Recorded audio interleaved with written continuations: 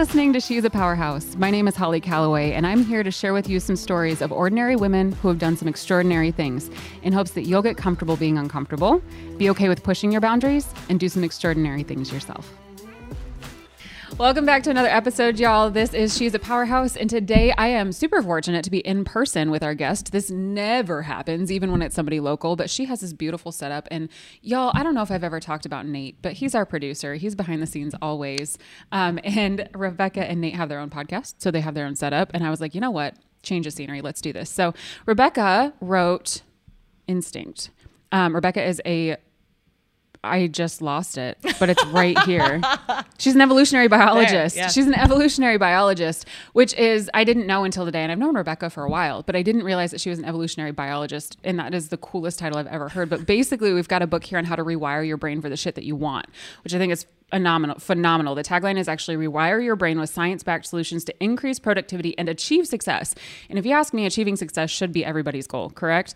So what we're going to do today is have a little chat with Rebecca about how we got here and how she's a normal human being just like the rest of us, even though she is a complete badass and somebody who you should look to for all of the solutions for achieving success in this book. It's phenomenal. You should read it.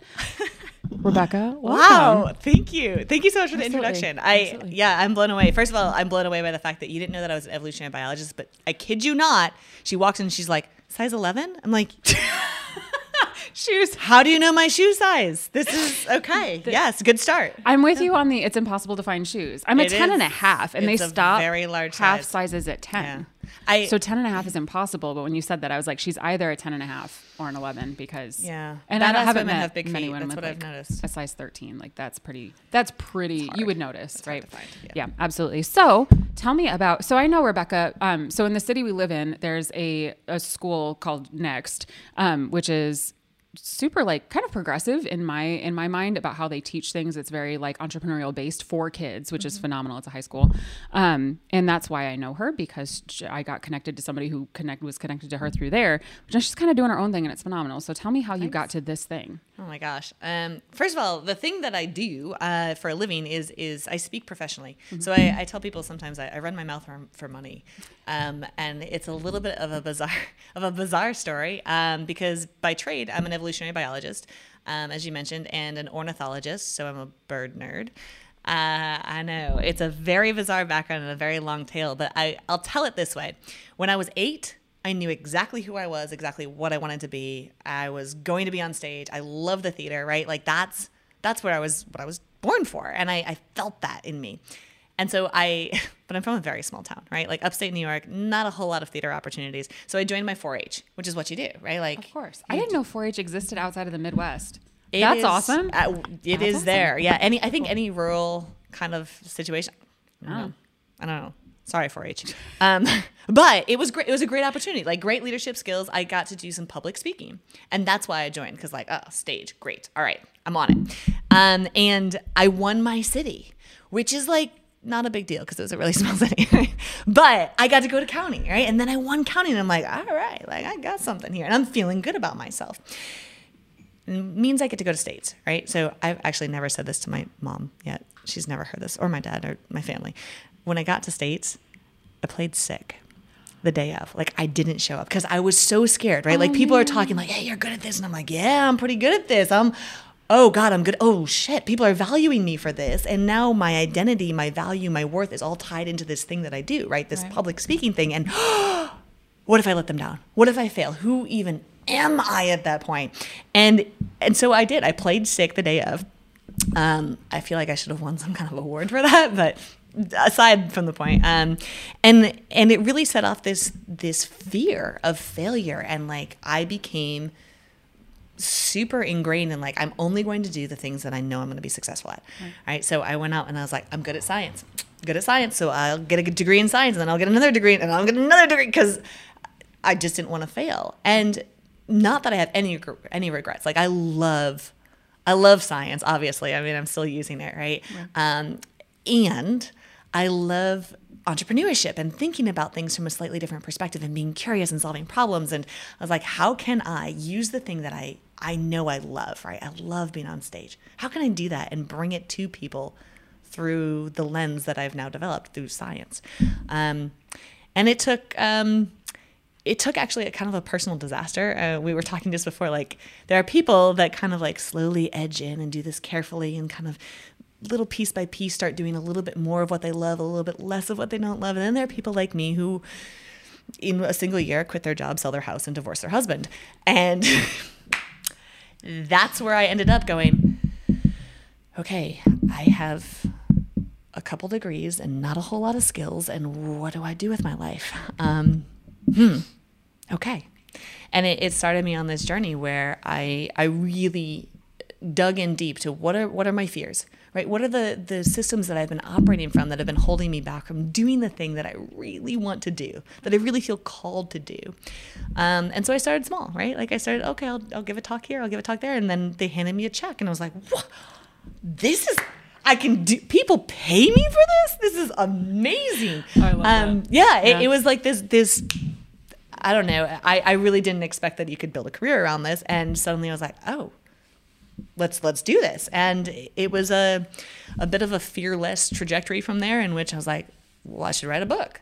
Well, I should get a nap. I should do these things that I've always said I wanted to do. And, my fear was holding me back from. So that's a much longer story than you probably anticipate. Let me take you back to when I was 8 years old. Right.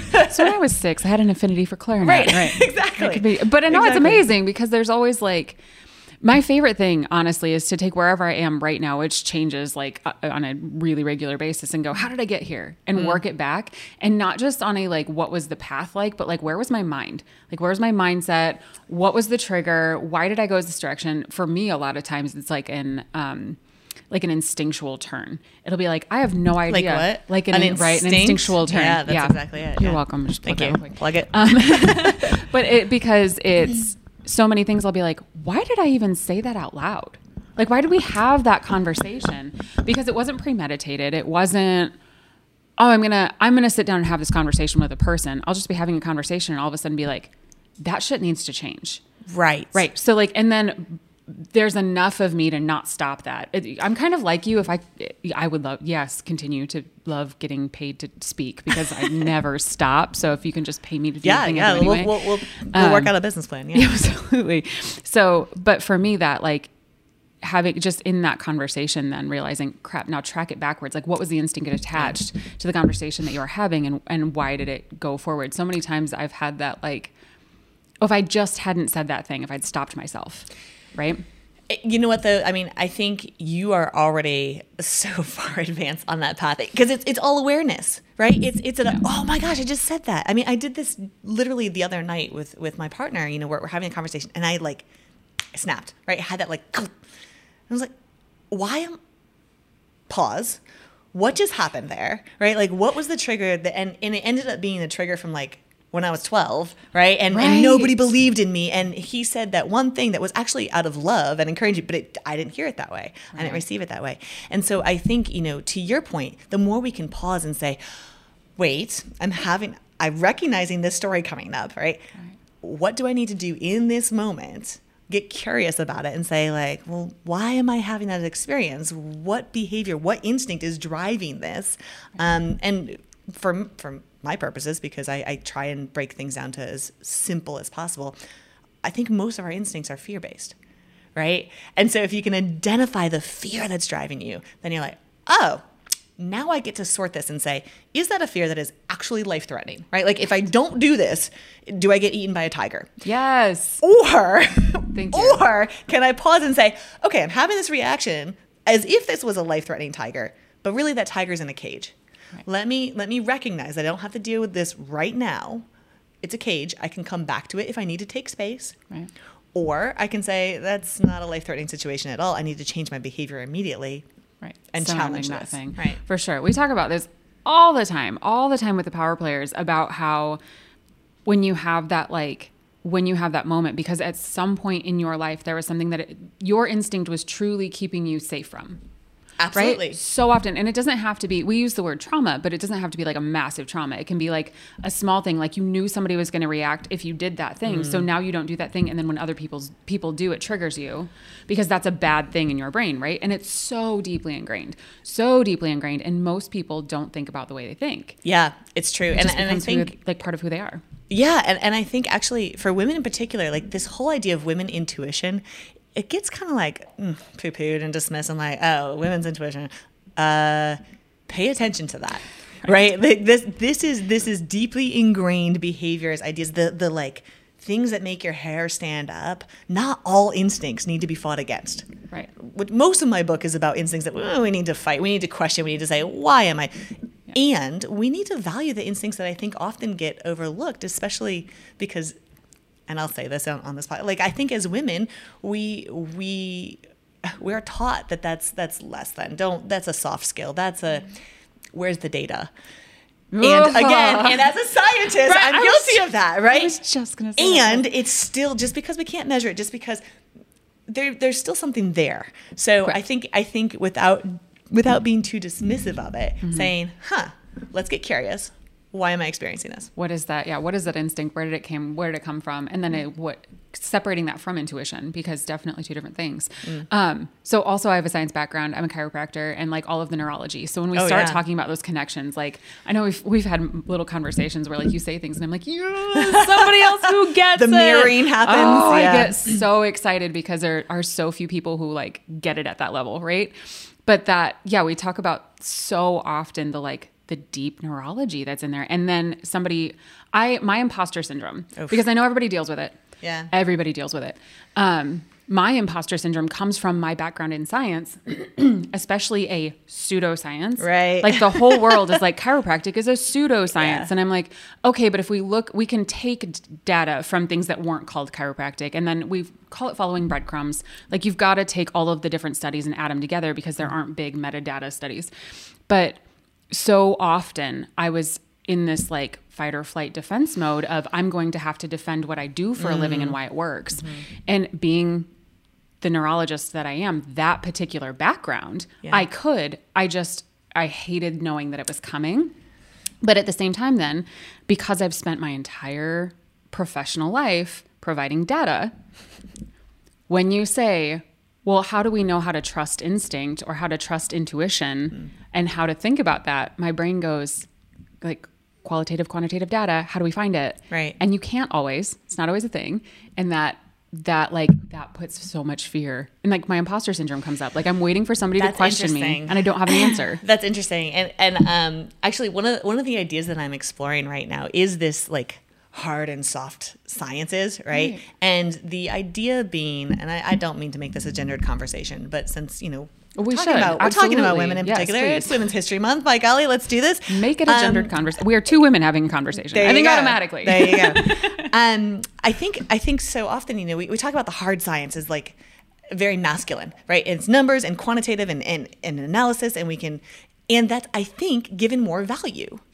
Yes, absolutely. And I'll be honest, for me too. Right. Because I've bought into that system, right? I've been sold it and then I've bought it hook, line, and sinker. And by golly, everything in this book is based on that. Yeah. And now I want to pull back and say, wait a second, why am I only valuing X when I know, or maybe I should say, why am I only valuing Y? Science joke there. When I know X exists, when I know and I can sense it. And just because I don't have the tools yet to measure it, and this is part of my bird nerd background comes in, because birds have sorry, I get super nerdy about this. Birds can actually see direction. So like they physically see north as a darker shade. Cool. So they have this ability, and they see ultraviolet. So they see the world very differently because they have senses that we don't have. And I start to think about that and I'm like, well, just because I can't see it, just because I can't measure it, doesn't mean it doesn't exist, doesn't mean it's just we don't have the tools yet. Right. So I think, sometimes it's important to pull back and question your own thinking and saying, well, why do I only value the numbers? Right. And maybe it's important to step back from that a little bit. And I feel like we value numbers because they're easier. Oh, for sure. For sure. And because I don't put my behavioral biases on them. Of course. Right? Yeah. I can say. It's very objective. Exactly. Very objective. Exactly. I love that. Yeah. So tell me about, when I said we were getting ready for the show, I'm like, we're going to talk about your childhood. And you were like, cool. That's so much fun. Tell me about your childhood. Just like, I'm going to leave it open. Tell me your story. Wow. That's that's a good. I mean, how do you become a bird nerd? Like that, I'm dying to know. But like, I also want to know about like your upbringing. What were your parents like? Because I love for people to find the relatable. Sure, piece of that, right? sure. I was a nerd. I mean, I was such a nerd. I loved the theater. I was very creative. And like when I was when I was in third grade, I wrote a book because I was like, I'm going to just be famous. I wrote a book. That's amazing. It was not good. Is this like you realizing your childhood journeys? Yes, Did this make your inner child it so truly is. happy? My inner child is like, you've done it. It's not at all what my inner child would be proud of necessarily. Like this particular book. Yeah. But there's a book. There's a book. Yeah. It's, I'll tell you my favorite story to tell about my childhood. There's a bunch. I have a sister. I'm very close with her. I'm very close with my family in general. And when I was 8 years old, our house burnt down to the ground. Oh my God. Now that's usually the reaction, right? I get. Like traumatizing. Like, terrible trauma. Yeah. Best thing that ever happened to me.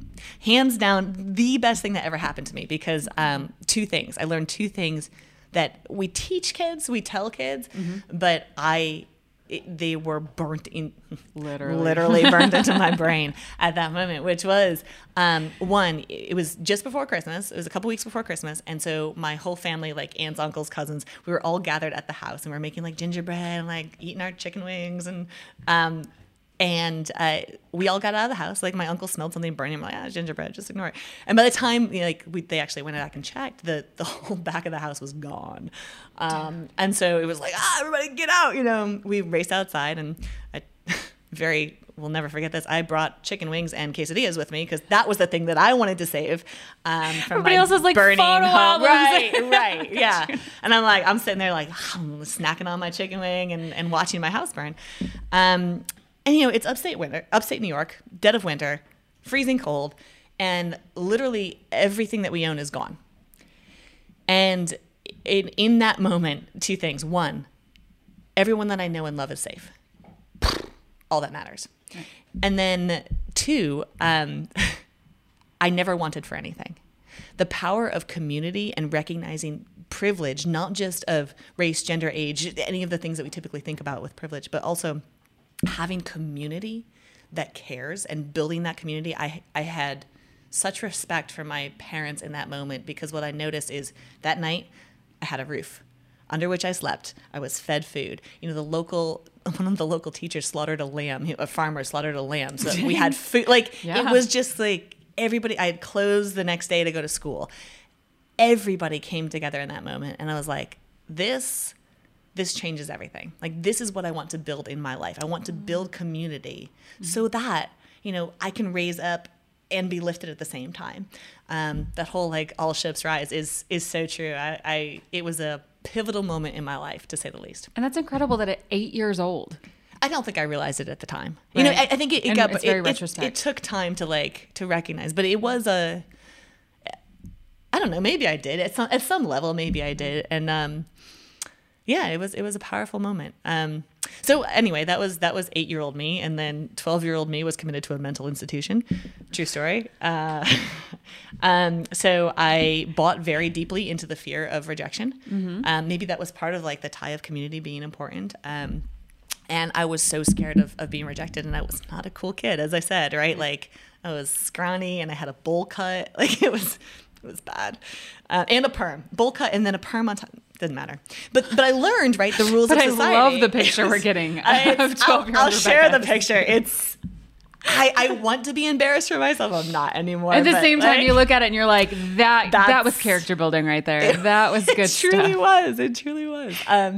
Because I bought fully into this fear of rejection, and I realized that in order to be accepted as a woman, I was going to have to be skinny and pretty, and I didn't think at the time that I fit that. Mm-hmm. And so I stopped eating essentially. Mm-hmm. And was committed along with into an adult institution, right, where they were dealing with eating disorders. And that was transformative for me. Because I didn't belong there either, right? Like there was no spot that I fit. And so, I think in part that helped me start to identify the deep-seated fears that I was carrying. And I'm not saying that I acted well on them. I don't think that's the solution is to, to bend to try and fit in better. But it helped me become more aware of, I'm really terrified of being rejected. And in retrospect, one of the ironies is trying to fit in was the thing that actually almost killed me. Right. Rejection wasn't going to kill me. It was the bending to try and fit that actually almost was the real tiger. Right. Literally almost killed you. As an adult, how's that journey gone for you as far as like, I don't know if you know, but you are skinny and pretty. Thanks. I think that's what I was going for. But also recognizing, have you had that moment of like, I don't actually give a shit what I am. I'm just happy to be what Rebecca is. Yeah. So it's funny that you asked me that because I did a blog post 2 days ago on this. Awesome. Because I want to be there. Gotcha. I do. Gotcha. And like, I think my personality is I'm there. Look at me. I've got this shit together. Like, I'm you have accepted. Matching dining room chairs. Like you're a full adult. Look at you. That's very questionable. That is very small aside. My grandfather, who I adored, always taught me two things in life. One, you have to grow tall because I'm from a tall family. You have to grow tall, but you never have to grow up. Oh, that's amazing. That I've held on to. I love that. So just getting back to this blog post, like I wrote in the blog post, like I want to be the one who like posts the picture of myself, the imperfect body, the imperfect there's so many imperfections. There's so many, and what we call imperfections. I'm putting that in air quotes, but like the I don't have myself together, not just physically but mentally. I'm constantly battling these fears. I'm constantly battling my instincts. I'm not the picture of perfect physical, mental, emotional, spiritual health. No. Right. And I'm still not okay with it. And I want to say, and I'm okay with it, but I'm not.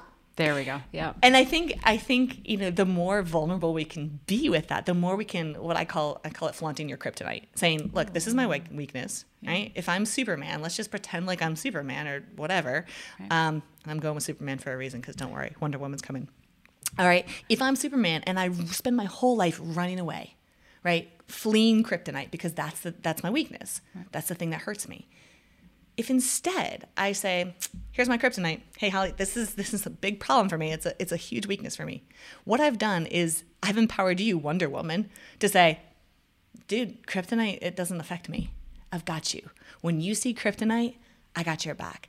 And I think especially as we're growing communities, especially as we're more vulnerable and open with one another, we can say, hey, this is my kryptonite. It may not look like it. That's a huge problem for me. Right. And when we can do that, what we can say is, okay, all right, when you're feeling that, this is not my fear. I can step in, and now everybody can. I can hold it. that up for you. Yep. I love that. What forms of community have you kind of created? Like what have you done with that? Because this is a huge thing for me, because it's what I do. We build communities, right? Yeah. And I help other women build their communities around what they're passionate about. And I've seen this. We should talk. I need that. Yes, yeah. Absolutely. I've seen this in some of our, we talked about astrology for like a split second. So I have lots of friends in sort of that woo universe who feel alone until they build the community around themselves, right? So I've got plenty of friends who So flaunting kryptonite. I don't even think I'm touching it until I notice that it's down. Yeah. Anyway, so they build this, and they are building spaces where women feel safe being vulnerable and saying, I struggle with this, and not having to hold it in, because I feel like it starts to like fester, right? When we've got that thing that we can't even tell anybody about because we're so ashamed. Or even ourselves about. Oh, right? Yeah. Admitting to myself that I'm not comfortable with XYZ is never it's actually an instinct to self-deceive first, so that we are better not lying. Yes, because lies actually physically cause issues, like cause illness. Right. And so if we can self-deceive first, if we can convince ourselves that we're fine, then we're better at lying to one another, and that lie doesn't come across as a lie. In my particular life situation right now, I can't tell you that how hard I'm holding back, just like weeping on my own podcast. Why are you holding back? Well, mostly because we're not really at a place where like I'm open to share, but like I've spent it's good to have those protections. Years lying to myself to keep other people. My friend finally said, Holly, you keep setting yourself on fire to keep other people warm. Oh, okie dokie. She's like, why don't you just go ahead and put that out, deal with your own burns for a minute, and like let them figure out their own ordeal. Okay. Yep. I got you. But it's so true, because I realized in the process of what we're going through that I believed it. I 100% believed everything I was telling myself. And I was so angry. Yeah. I had moments of just rage about the fact that but like recognizing that that's instinct is super interesting. And that like, probably I'm not alone in that. That's just human nature. If nothing else. And there's a great relief, I think, at least it was for me, is in studying so many of these behaviors that I think we could easily do the blame and shame game and say, well, like when I hear engineer, I think of a man first. Okay, that's an instinct. Right. I mean, it's culturally ingrained, but also that's part of an instinct. When I think of somebody dangerous, I think of somebody who doesn't look like me. Okay, that's another instinct. I'm not saying it's good. I'm not saying we shouldn't work on these things, right. But it takes the like blame and shame off and say, oh, we're wired to see the other as dangerous? Yeah. Oh, we're wired to see men and women in particular role? Yeah. Oh, we're wired to self-deceive? Yeah. So then it's like, when you take that, so angry. Yeah, it's like dousing the flames and going, great. Now what can I do about this? Now that I know, which is huge, and I know and I'm safe. Is that I heard me cut out. I did too. But now that we know, like you can look at this. I am such a control freak that the idea of thinking about how you think is like addictive. It's a little bit frightening sometimes, but being able to look at that and go, this is how our brains were meant to work. When we evolved, right, like we somehow that has not caught up with the rest of we developed the prefrontal cortex. Yeah, great gift. But the rest of it's still there, right? So like it's still in us. That's spot on. This is the irony of being human, is that we have this. This is the biggest gift, literally. Like no other animal has this prefrontal cortex that's expanded in the way that it is for humans, which gives us the ability to think consciously and to think about the future and think about consequences and do all of this, and we don't use it. Like most of the time, we're operating from the subconscious. We're still doing the instinctual, and we think we use it. That's the great deceit, is we think that this is the CEO. It's not the CEO. It's the press secretary. It's explaining and justifying all the stupid stuff that our actual CEO has done, right? That subconscious brain. Oh, that is the most beautiful picture of that I've ever thought about. Yeah. And like immediately I go to justifying. Yeah. Right? Like, oh, I made that decision. No, you didn't. Now I've got to justify it. And no, oh, you want to go down that rabbit hole? Yeah, let's do it. And not all of those you don't decisions make decisions. Are bad. You become made aware of the decision that you just made. That's it. You put your hand on a hot stove. What do? Yeah, right. Exactly. Right. And then you justify, because you actually move before you feel heat or pain. Yep. That's cool. That's an instinct. And that's a good one. Like, let's keep that one. That's not all instincts are bad, right? That's a life-saving instinct. That's good. But I think that I move my hand because it's hot. No, I don't. And so many other instincts are like that. I think that I hired that person because they're the right fit. No, they're not. They think like me. And I love me. So I want more of me. Like I want you to think like me. So that makes sense. Yeah, justify absolutely. This. So becoming aware of those, it's hard. It's really hard. And to your point, our brain just isn't built for this world. Right? It's built for a dangerous, sparse, scary world that our ancestors lived in, and it's going to be another 200,000 years before our brain catches up to the world that we're in now. And then we're going to be there. Right. So I think the game really isn't about making your brain fit the world we're in. It's about working with the biology that we already are stuck with, right? And saying, instead of having to fight this, how can I work with the material that's there? And getting that information to as many people as possible. I think that's always the thing. We were talking about tipping the scale in a completely different way, but I think that's the thing for me is, how do you create an idea that becomes pervasive? How do you create an idea where meditation, mindfulness, that kind of thing is really coming in, but it still has that that woo-woo coloring of being woo. Yes. That it's got that tinge of, I want to be mindful, but does that mean I also have to love patchouli? No, you don't. You can be a corporate human. This is great. Right? And that's our brain creating associations. Yes. Again, because we have 400 billion bits of information hitting our brain every second. Which is bonkers. Right? So that's, And our conscious brain can process about 2,000 bits per second, which means like 99.9999999% of the time we're operating from our subconscious. So we create these associations. Like, okay, meditation, and I'm sitting still and I'm going and there's patchouli, whatever. Like petroleum patchouli mix. It's beautiful. It's about the same, right? You're barefoot and you got the long. Yes. And I was in the same boat. Like the first time somebody told me I needed to meditate, I was like, that's woo woo. I don't do the woo, right? Like that. I'm a scientist, don't you know? I'm a scientist. So of course I dig in and I read the science and I'm like, oh. I love that a scientist reads the science to figure out that the woo is actually. Yeah, I need to meditate.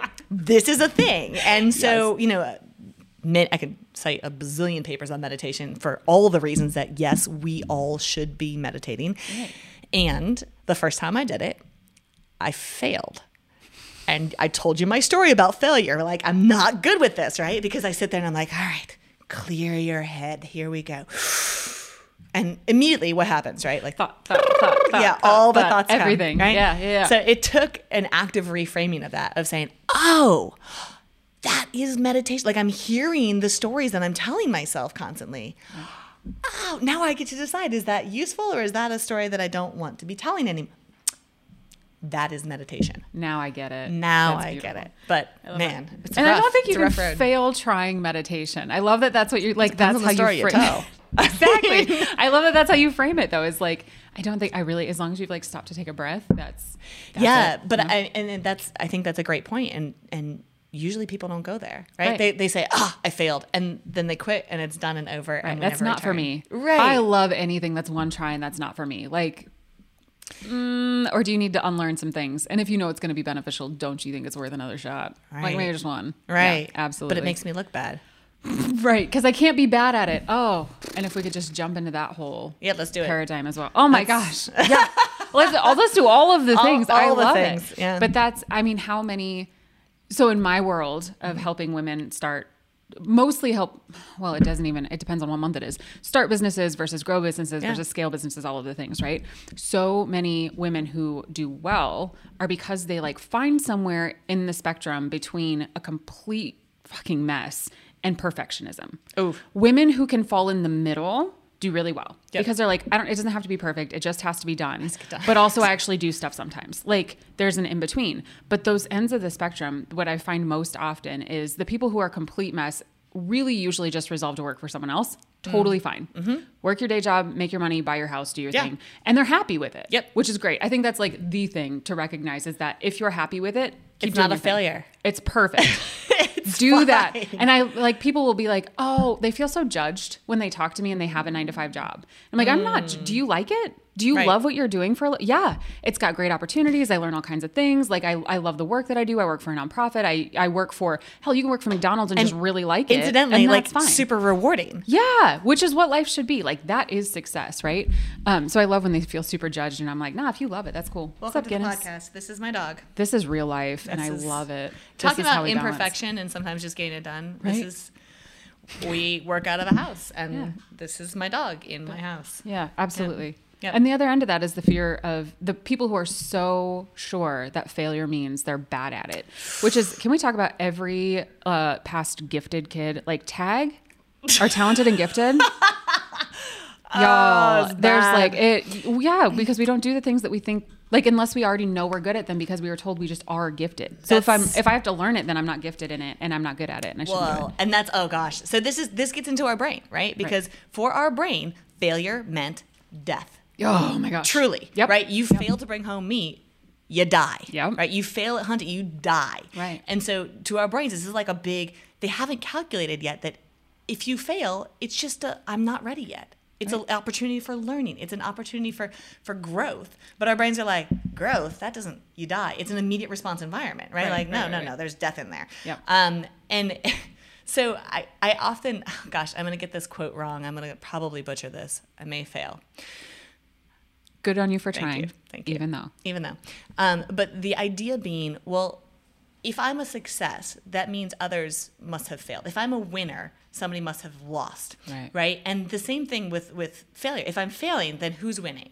And I think we can only really fail if we're comparing ourselves to others. Absolutely. If we're comparing ourselves just to us, then when we realize, oh, that failure, was it a failure? How do I define failure? What's an actual fail? Quitting. Swear to God, it's the only thing. I don't think so. I'm going to push back on that. Sometimes quitting is the thing you should do, right? Oh, that's that's a success. But yes, to your point, that can also be, it depends on the story you're telling, right? If that's the choice that you're making because you're afraid, then that's a failure. Right. If it's the choice you're making because it's the bold and right thing for you to do, that's not a failure. Good on you. Get out. There you go. Go back to that 9 to 5 that gives you purpose. Yeah. Exactly. Go back to the thing that fits you, and then it's not really not a failure. Exactly. For sure. And back to your point on data collection, all of the time I'm like, there is no opportunity for failure. Like, it doesn't exist. If I try something and it doesn't work, I collected data. That's exactly it. I collected data. That's a great reframe. I know it works. I know it doesn't work. I know what the variables were. I know how to change them. Like, let's run it again. Yeah. Different variables. Love it. Just change it up. Love and it. that's, you don't die. And you don't die. But there's brain, the beautiful thing. Our brain doesn't like it. I tell my brain all the time. So when I do public speaking, love it. Absolutely love it. There's no place I'm more comfortable than on a stage in front of 20,000 people. Like, it's my jam. Wow, I wish I was that comfortable. I was kind of like you I was the theater kid. Like, all the way through high school, we did all the musicals, all the plays, all the things. I wasn't a theater kid. I loved it, but I didn't allow it. I was a basketball player gotcha. because I was good at basketball. Because you're tall. And you grew tall but not up, which is perfect. Tall but not up. Tall but not up. But I was the theater kid, and especially if it's in an actual theater where there are no lights and I can only see the front 3 rows. Nice. It's in my heart, right? Love that. That doesn't stop the fact that as the person is saying, she's done blah, blah, blah, this and that, whatever, here's Holly, my whole everything, right? It never goes away. Yeah. Do you know what my mantra is in that moment? There are no tigers. Straight up, because somebody explained it to me one time. They're like, fight or flight is always about that. There's or freeze. There's or freeze. One. Yep. So I'm like, my mouth goes dry. My heart's going 1,000 miles an hour. I need 8 gallons of water, and then I'm up there having to pee. Whatever.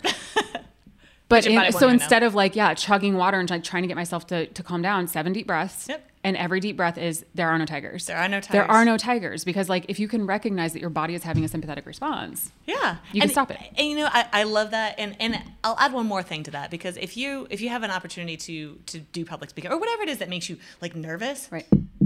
That's great. It means you care. It's amazing. Yes. If you're not nervous about what you're doing, if you're not having a little bit of stress, we often say, stress. We only talk about stress in the negative, right? Like, it's terrible. And look, at the levels that most of us experience stress, yes, it's damaging, right? Because you've gone over to the other side of the curve if you think about a normal curve, right? Like this inverse U. If you're on the opposite side and you're kind of going downhill because your performance is decreasing with increased stress. But what we don't talk about is it takes a little bit of stress to actually get out of bed. It takes a little bit of stress to actually care about your day. It takes a little bit of stress to get on stage and go, and not just go, right? Because I don't really care. What do you guys want to talk about? Or even giving the same talk you've given 1,000 times that there's just no fire behind it anymore. Have you ever seen an empathetic speaker? And it doesn't matter what they're saying. You could be like, yes, I agree wholeheartedly, and that is brilliant. But the way they're saying it, they don't care anymore. And you're like, I'm so torn between really wanting to be excited about this and wondering, if you slept last night, what happened? Exactly. Yep. It's really an interesting, but then they've gotten to the point where there is no stress about it anymore, and that's maybe not a great thing. Yeah, I mean, I think stress is a powerful motivator as much as it is a thing that can hold you back. So sort of modulating that, recognizing where you are, being aware, and saying, is this stress coming from a story that I need to change? Right? Can I reframe this and say, what if I was excited? Because the brain believes the story you tell it, right? And so if I get up on stage and I'm going, boy, I'm nervous. Oh God, I'm so nervous. I can feel my dry mouth coming on. You're nervous, and you're probably not going to do as well. Whereas if you say to yourself, you don't even have to believe it fully, right? You really don't. Because you're still going to know I'm nervous, right? You're going to know that. But you don't even have to believe in the story in order to act from within it. So I can tell myself, I'm really excited. the body releases the exact same hormones under stress and fear as it does under excitement. It's why you have people on roller coasters sitting right next to each other. One's going, oh, the other's like, wee, right? They're having the exact same internal experience. The only difference is the story they're telling right here. Which is beautiful. So yeah, it is Yeah, I love beautiful. that. It's a great opportunity for you to say, do I want to choose an adventure or an ordeal in this situation?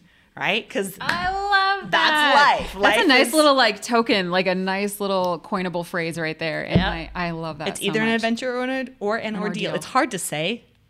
I say it so frequently, I still can't. Or an ordeal.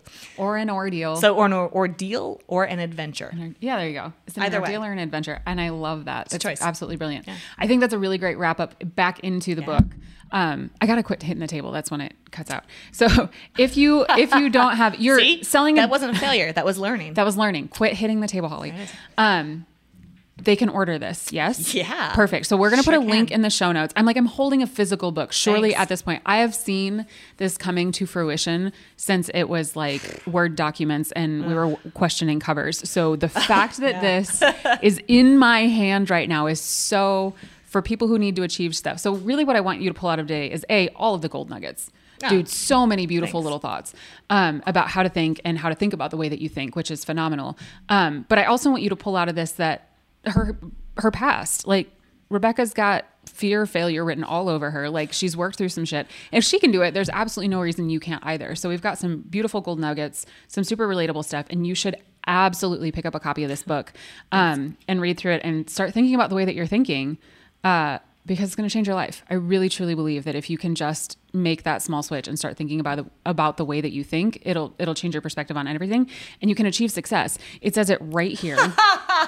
This is a guarantee. That's a guarantee on the front of this book. Achieve Now, success. The question is, what is success to you? Exactly.